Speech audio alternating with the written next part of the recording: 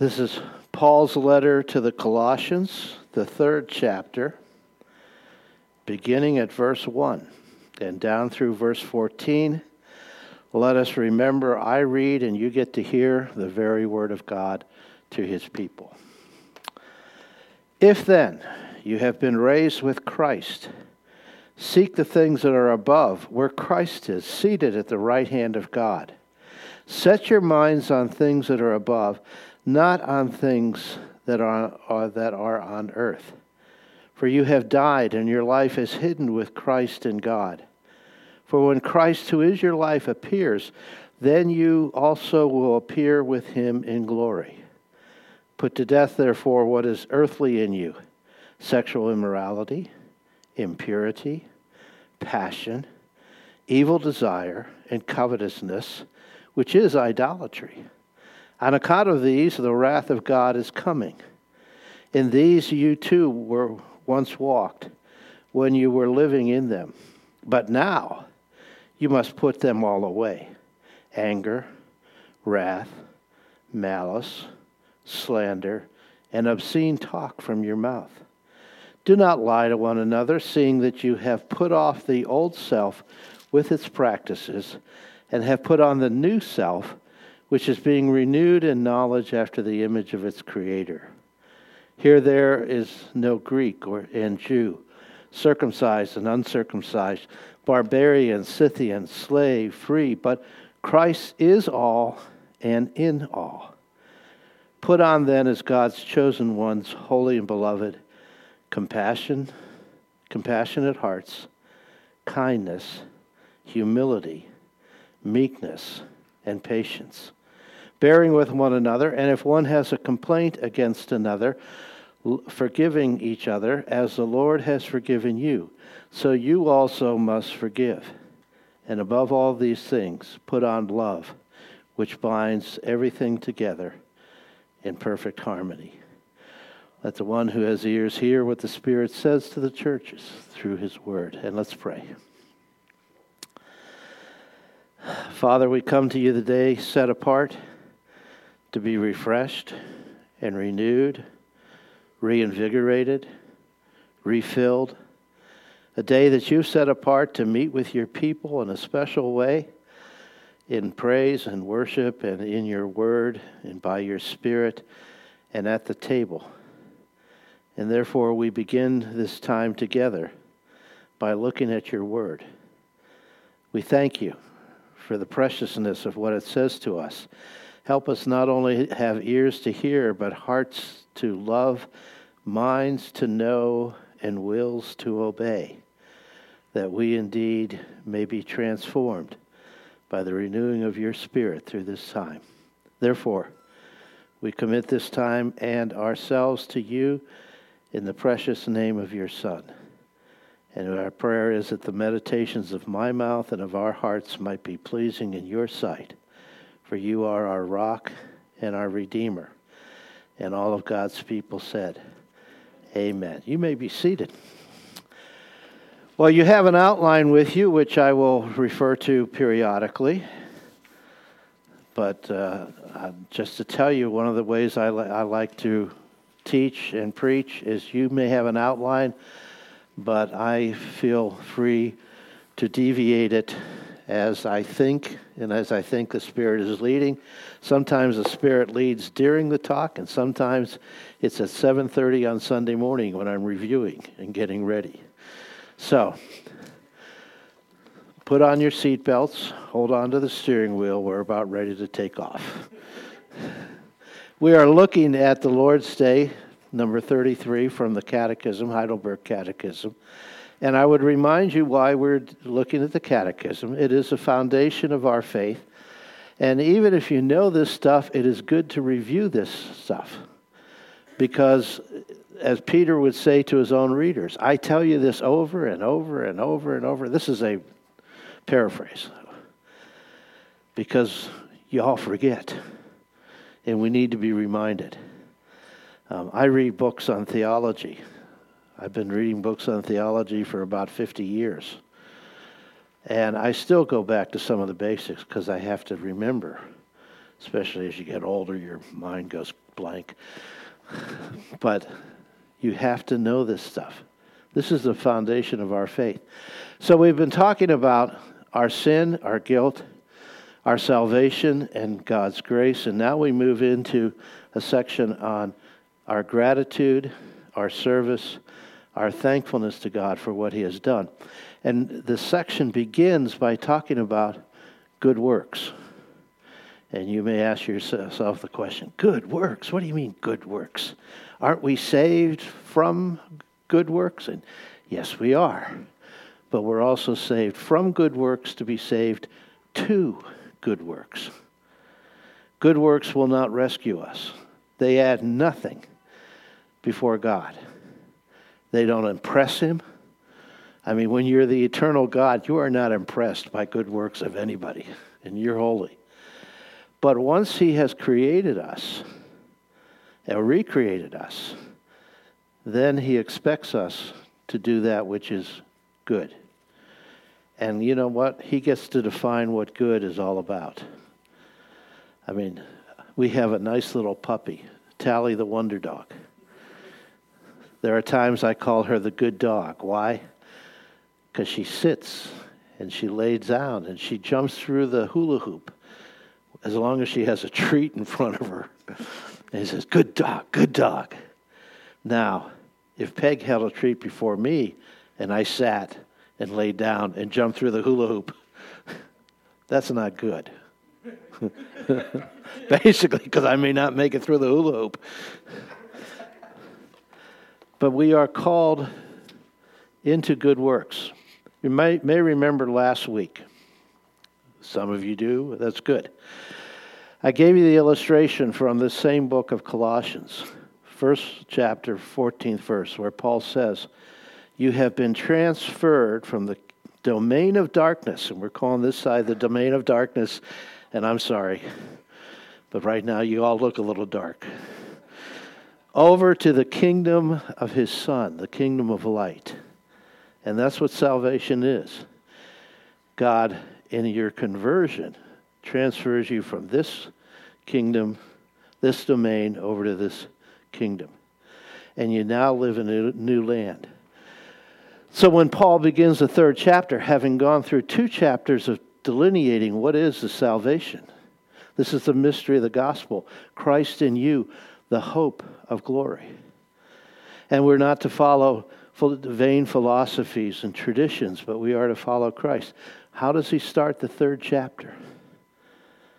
Having this new life, set your mind on things above, not things below. And that's what the Catechism is getting at, beginning in this third section. You've recognized your sin.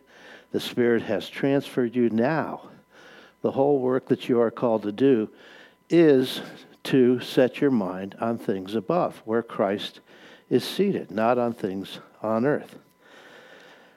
And knowing that you've died and your life is hidden in Christ, and when Christ, who is your life, appears, you will also appear with Him. I gave you this last week. That first section,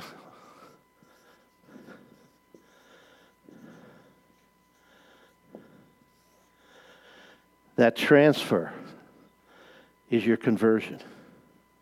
It is an act. It is something that the Holy Spirit does within you to change you and to transport you into the kingdom of His Son. Today, and I took a look at the reasons why and how do we respond to this conversion into good works, and it's the first part of your outline. First of all, is because the Holy Spirit works within you. Second of all, because you are filled with gratitude for what God has done for you in rescuing from the domain of darkness to the kingdom of His Son. Third, that you are doing it for the highest call of your life, and that is to glorify God, to make Him beautiful through your life. Fourth, to assure you that you have that new life. As James says, he talks about those who say, I have faith, I have works, and he says to them, show me your faith by your works. Because works, good works, are that which demonstrate that indeed you have been transferred. If they are not there and they are not growing, you can really ask yourself, am I who I think I am? Paul would say to the Thessalonians, examine yourself to see whether or not you are in the faith. That's all that is. Examine yourself. And fifthly, is for evangelism. To allow your good works to awaken with individuals a desire to get away from their bad works. They see the difference that Christ has made in your life. For instance, I knew a man, steel worker, rough, hard-edged guy who used to be able to swear up and down. I mean, he made sailors blush. That's how bad it was. And all of a sudden, Christ got a hold of him, changed him. And his life changed, and everyone around him going, oh, what happened? And the longer he grew, the more they could see that Christ was at work. And they became interested in this change that would take place in such a guy like that, especially when he's a foreman. And you know what foremans can be like. That's what we talked about last week. And I included it in because you didn't get that in an outline. Now we're going to be taking a look at converting. That is a process. We are called into conversion, a change, an act. And we can also call it justification, which is when God declares us right because of his Son. That's an act. That's a one-time thing. But as soon as justification takes place, so does sanctification. That is the process by which we are growing to become more like what God has declared us to be. So we are converted, and then there's conversion, and then we are starting to convert. Now, in modern Christendom, we kind of take the word convert and use it as the act. I was converted. Well, that's proper, but it's not. There was a conversion that took place. You say I was converted or I am converted is putting the emphasis upon the I. And the emphasis on conversion is never on I, it's on the Holy Spirit, who is the one who does it, because the Son died for you and the Father chose you. And he takes what the Son did and applies it by the Spirit into your life. And he is the one who brings you over. See the difference? Now, converting is this whole process by which we make it work. And that's what Paul is getting to at this third chapter of Colossians. He sets the tone by saying, seek the things that are above where Christ is seated at the right hand of God. Overall, that's the idea of what we're doing. And then he goes on and he gives a threefold way in which this takes place. And the Catechism picks up on this in the 88th question when it says, in how many things does true repentance and conversion consist? In two things, the dying of the old man and the making alive of the new. The dying of the old and the making alive of the new. In Colossians, it comes like this. Put to death, therefore, verse 5. You must put them away, verse 8. Verse 9, put off the old self and have put on the new self, which is being renewed in the knowledge of after the image of its creator. It's really nice to see you all changed from your PJs into regular clothes. I mean, maybe some Sunday morning we ought to have a PJ morning. And then you don't have to change it. It goes, no. You've never seen my PJs. Yeah, I never have seen your PJs. But somewhere along the line, you had to take them off. And then you had to put on something else. And looking around the room, you guys have done a fairly good job of putting on. But that's the whole idea. Take off the old clothing, put on the new clothing. And how do you do that? Paul to the Colossians and Paul to the Ephesians says this, by the renewing of the mind. Notice he doesn't say by the feelings of the heart.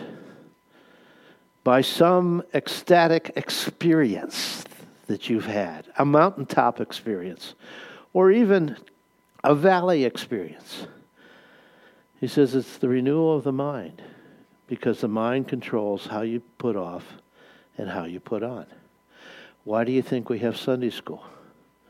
Why do you think sermons are preached here more than just coming to the table? Why do you think we ask you to read your Bible, get into it day after day and week after week?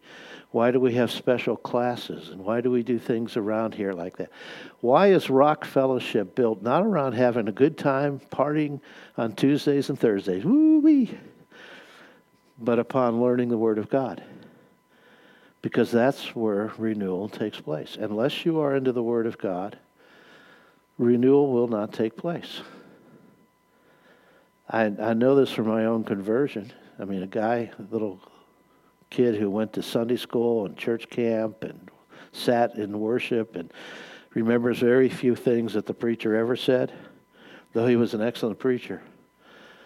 But it wasn't until I picked up a copy of the New Testament and began to read, and all of a sudden my mind was being renewed, and the place came where the Spirit caused conversion to take place, and now from there I kept reading because it was converting me to the mind of Christ.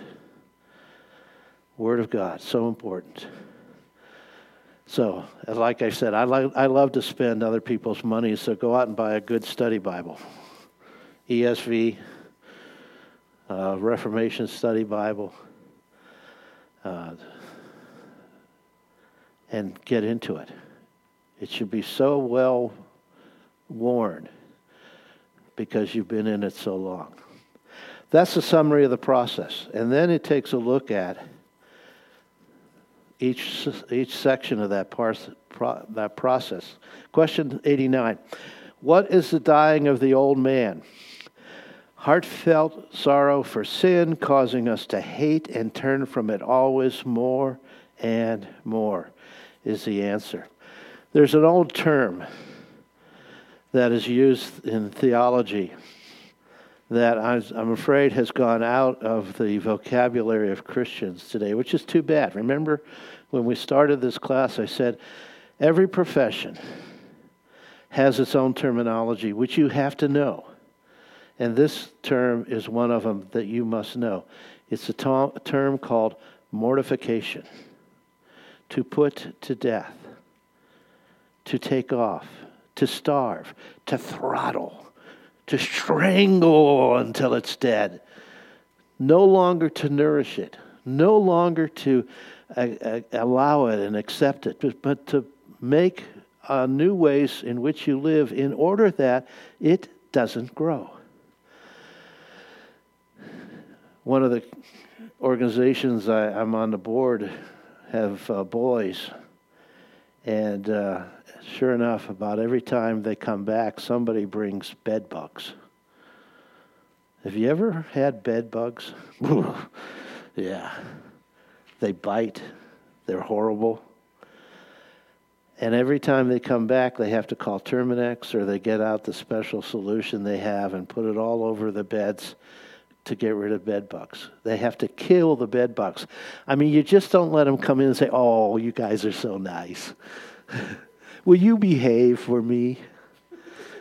How about if you don't go into our beds? Go into the dogs' beds. That would be better. No, it's not going to work. You have to mortify. You have to kill them. You have to throttle them. And we are called to mortify our old nature. And this is how it operates. You have to have a new attitude about your sin. Listen to the words that the Catechism uses. Heartfelt sorrow for sins. Paul to the Colossians talks about there is a repentance that is true and a repentance that is not true. The repentance that is not true is you're sorry that you got caught, like the little kid, or you when you've done something wrong and you get caught at it and you go, man, I'm so sorry. Why? Because it's embarrassing. It hurts. I mean, you disappointed somebody. Heartfelt sorrow for sin is when you are absolutely abhorred by what it is. And then he says, causing us to hate. Now that's a strong word, but that's exactly the word. We have to have a loathing, a repugnancy. We have to desire to get rid of it, and then to turn away from it always more and more, to make 180 degrees. And to make in our life no provision for it to be a part of who we are. You have to look at it and say, that's not beautiful. I thought it was beautiful. I thought it would give me joy. I thought it would give me peace. I thought it would give me this and this and this. And you take a look at it and say, it's ugly. It's horrendous. And then you hate it. We all have our issues that we deal with out of our sinfulness. We all have something that wells up from within us. I mean, this is what Jesus was telling the Pharisees in Matthew 15. They were all upset because the disciples weren't washing their hands before the meal. Now, my mom was upset when we didn't wash our hands before the meal because she knew where we were or had been. But that's not what they're talking about. What the Pharisees are talking about is a ceremonial washing that somehow would make you cleanse as a whole. And Jesus said, you're so wrapped up to that. And my disciples didn't do that because you're so fixed upon your traditions, you're so fixed upon what you have set up that even countermands the will of God. He would go on and say, the Word of God says, honor your father and mother, but you set aside gifts that you have. You call them korban, that is used for sacred uses, and therefore you will not use them to help your mother and father, and you violate the commandment. And he leaves them with that and then goes out in the crowd and says, beware of the leavens and of the Pharisees and the Sadducees.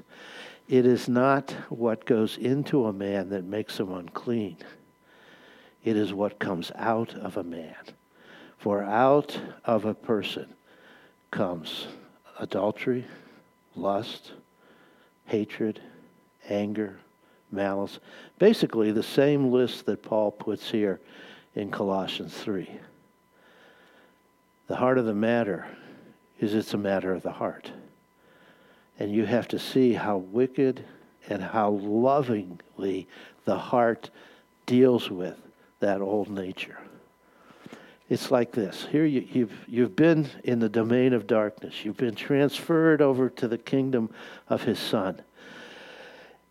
And yet you want to straddle both ways. You want a foot in the kingdom and a foot of the domain because this is what gave you pleasure at one time, and this is what gave you meaning. And yet you know that if you stay there, it's a domain of darkness. You want to be over here. And if my legs were long enough, I'd stand on either side and say, this is what it's like. This is what it's like to be human. And Paul is saying to us as a confession, the Catechism is saying to us, no, you pick up your foot from here, you realize, you look at this, and this is horrible over here. I could see they're really in love with me this morning. This is horrible. This is what I really want. This is where I really want to live. And notice the Catechism puts it as a process, not as a simple action. It says, turn from it always more and more. Little by little, you turn as you begin to understand. This whole process of converting is the Spirit telling you and showing you some area of your life. And fortunately, providentially, He does not show you the whole thing at one time. It would be overwhelming. But little by little, He shows you an area of life you have to deal with. And He'll show you how to deal with it. For instance, one of the issues of our culture is lust, both from the male and the female side. And so you watch TV and you see these commercials. I mean, I see on TV now things that we never even thought of when I was growing up. And you can watch shows that just promote it. And it's not just TV, not just sitcoms and things like that. But look at how the women and the men dress, even in news shows. And you're going, whoa, where do I get my news? Well, turn off the picture, listen to the words. But you see, the whole culture wants to draw you back in here. But when the Lord shows you an area in your life you need to deal with, you remember, I'm over here. And I have to learn the process of getting from here to there in converting myself, converting from one to the other. That's what that first question deals with. The second aspect of it is in question 90. What is the making alive of a new man? And the answer is a heartfelt joy in God through Christ, causing us to take delight in living according to the will of God in all good works. A heartfelt joy in God through Christ. This is obviously the operation of the Spirit. Because when you lived over here in this domain, the last thing you wanted was to live for God. Primarily, you were living for yourself. What pleases me? What do I want to do? What plans do I have? How then shall I live? I'll live the way I want to live. It doesn't matter what God wants, because when you're over here in the domain of darkness, you hate God. It's the last thing you want is to be in His presence, because His holiness overshadows your sinfulness. And it shows you how horrendous it is. But when you have made that change, and when you are realizing you are called to put off and to put on, it's a great joy. It becomes the delight of your life to do what God wants you to do. You remember the story of Israel? Oh, certainly you do. Sure. No problem, right? The story of Israel is that they were rescued from Egypt. The problem is Egypt wasn't rescued from them. It was still in there. So God does, miraculous things. Sacrifice of the first child. Parting of the Red Sea. I mean, can you imagine sitting on the seashore and watching it go and the land be dry enough that you can go across right then? You don't have to wait 4 days for the rain to stop and the ground to get dry. And God has fed you with manna and water and quail, and you're still looking at the leeks and the garlics of Egypt, and you begin to grumble about all that takes place, that you are more excited about the old life than you are in the new life, and you begin to grumbling. And Paul says this about that. 1 Corinthians 10, we must not put Christ to the test, as some of them did and were destroyed by serpents, nor grumble as some of them did and were destroyed by the destroyer. Now these things happened to them as an example, but they were written down for our instruction, on whom the end of the ages has come. I mean, they were like little kids. Mommy, why can't I have cake for breakfast? Why can't I eat ice cream whenever I want? You don't love me. Actually, they love you more for not giving you cake at breakfast. We have a couple granddaughters who love cake, and it drives them up the wall. I mean, it just gives them so much energy, they're just uncontrollable almost. And we're going, no, you're not getting cake.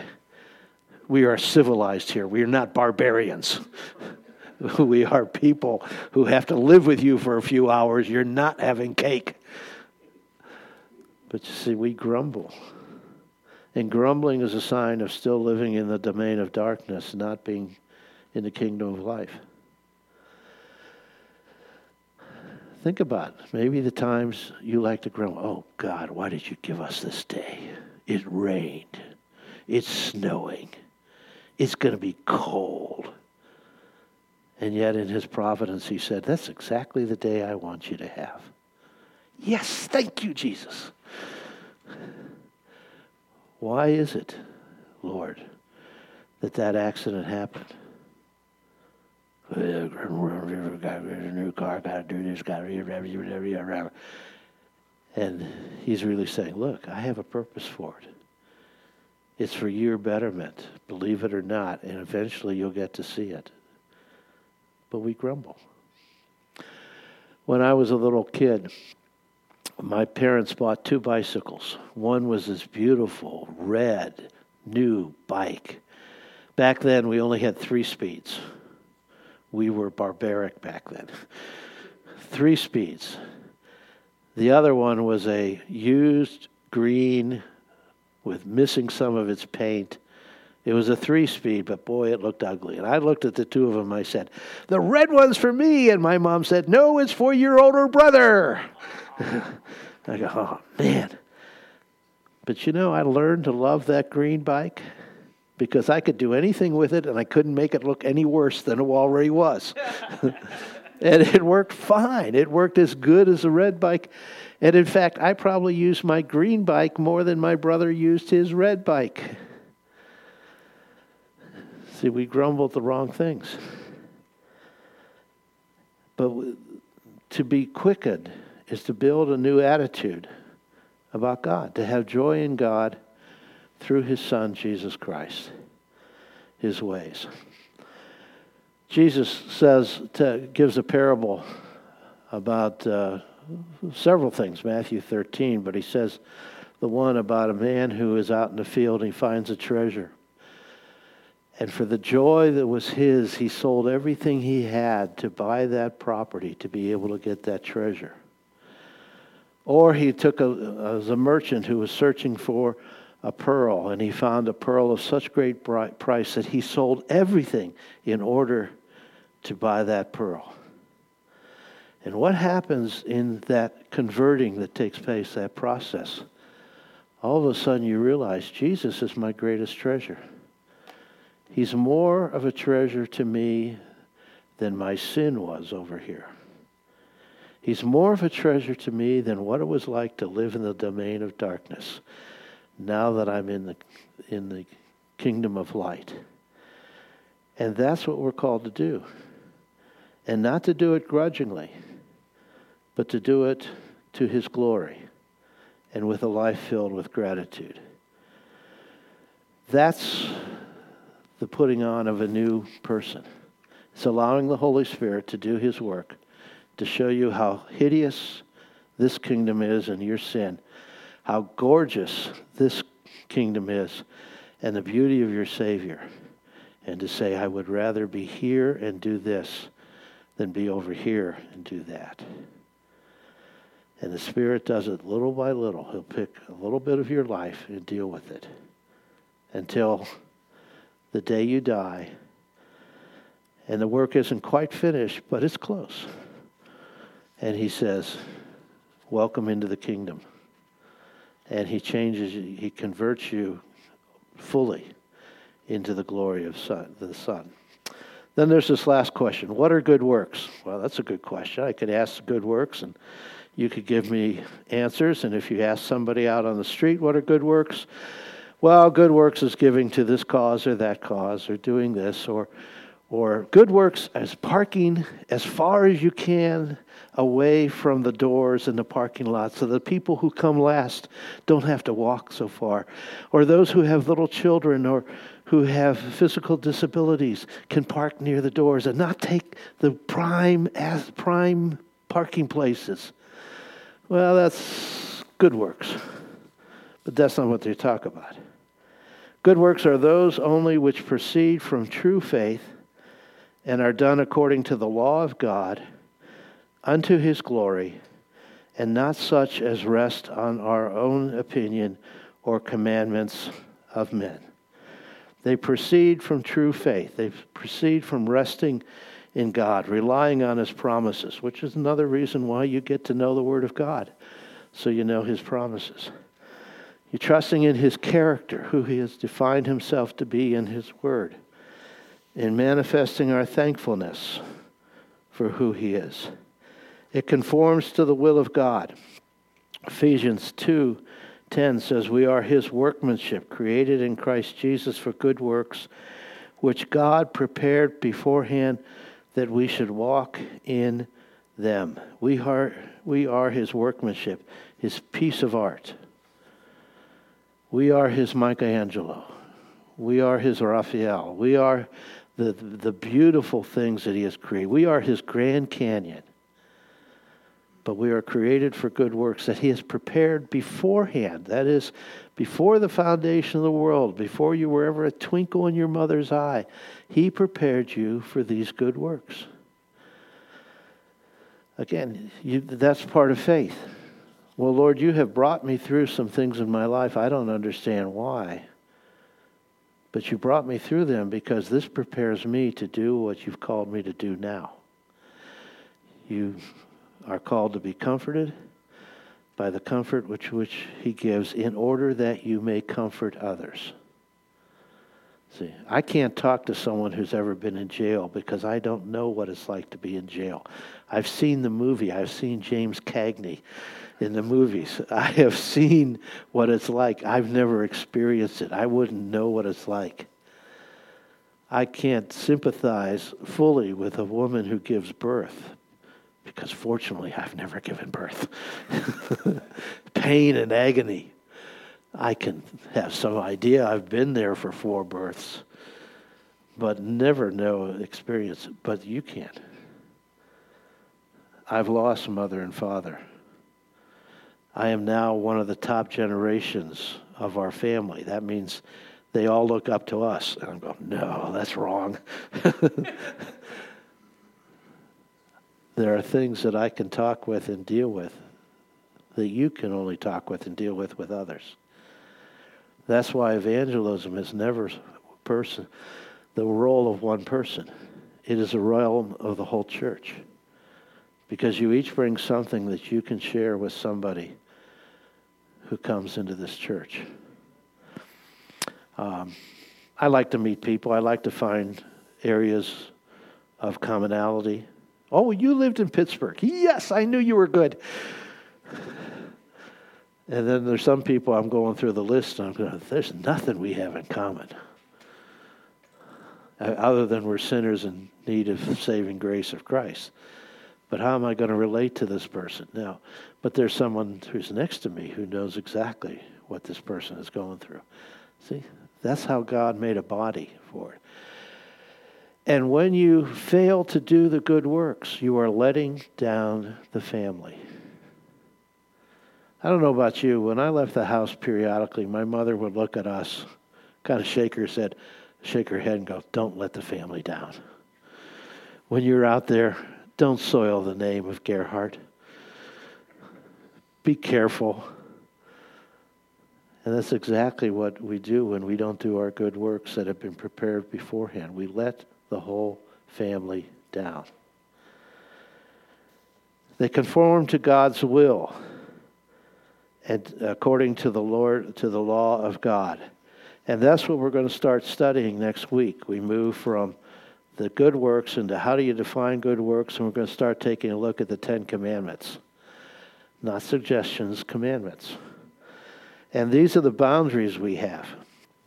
You ever notice how most, if not all, playgrounds around elementary schools have fences? You know why that is? They had an experiment of taking the fences away. You know what happened? All the kids congregated into the middle of the playground because it was safe there. They put the fences back in, and all of a sudden they used the whole playground because boundaries gave them security.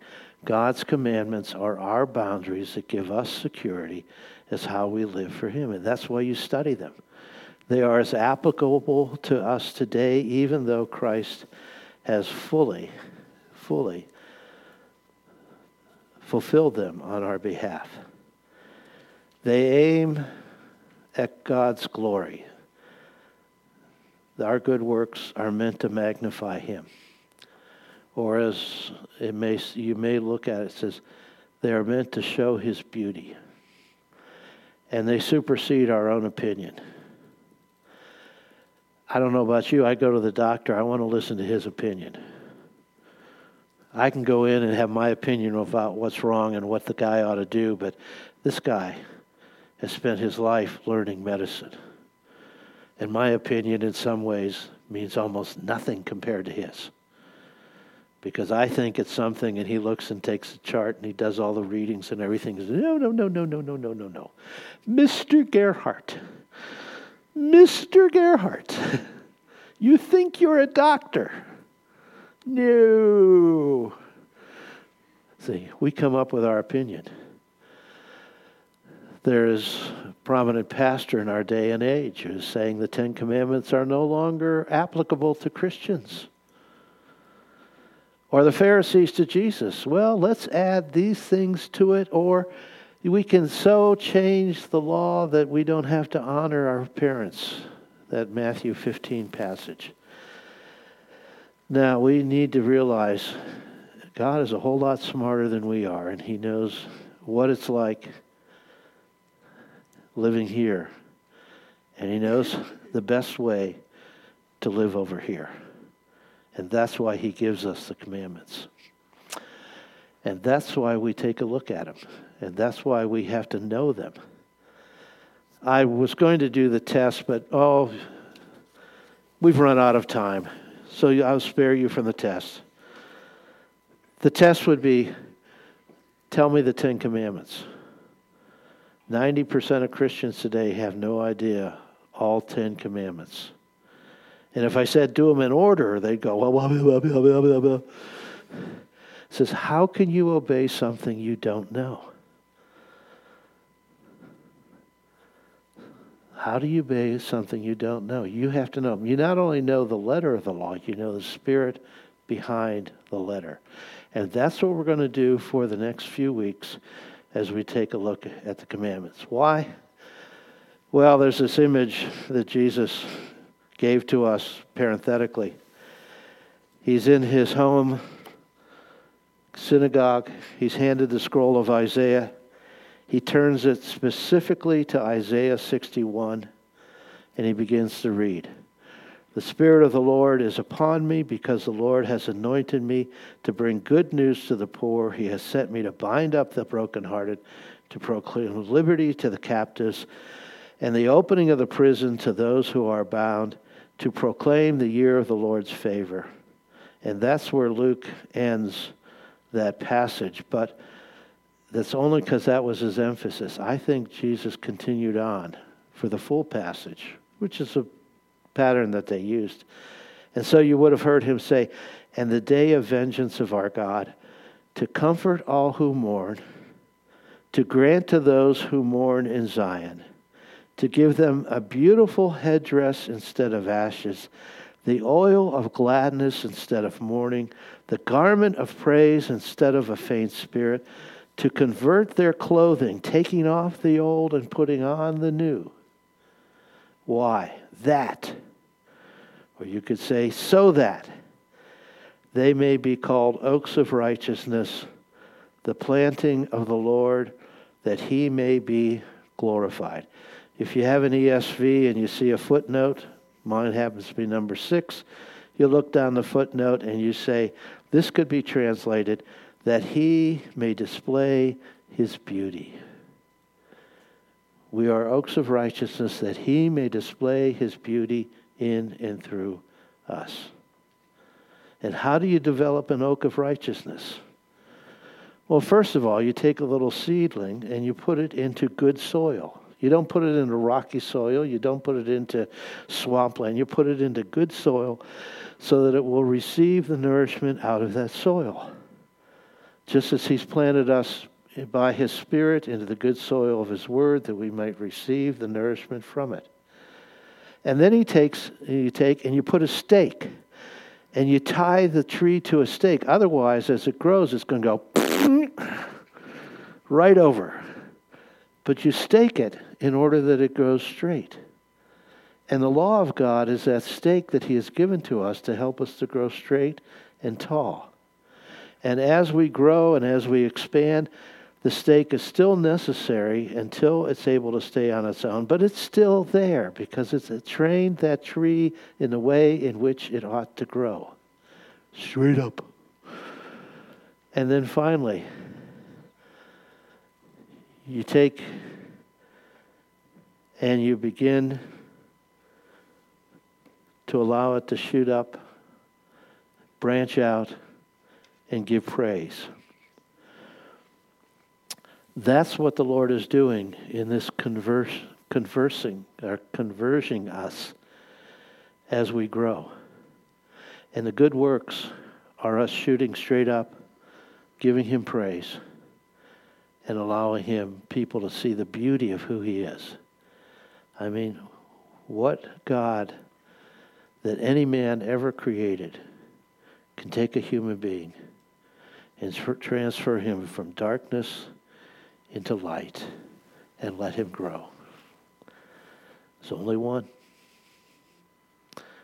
There's only one. Let's pray. Our Father and our God, we are indeed thankful that in your good mercy and grace, even from before the foundation of the world, you would decide to bring us into your kingdom of light. You took us out of the domain of darkness and all the darkness that is there, and yet you are still in the process of eliminating and eradicating that darkness that comes from it. You are indeed a God who helps us to be planted in good soil and grow straight and tall and branch out and show the beauty of who you are. May we never lag for zeal to be exactly those people. May we never forsake the call that you have upon our life. May our trust, our faith, our desire that you be glorified help us to overcome every weakness and darkness that we have. That people would see us and see you and give praise to your name. For we ask it all in Jesus' name. And all of God's people said, amen.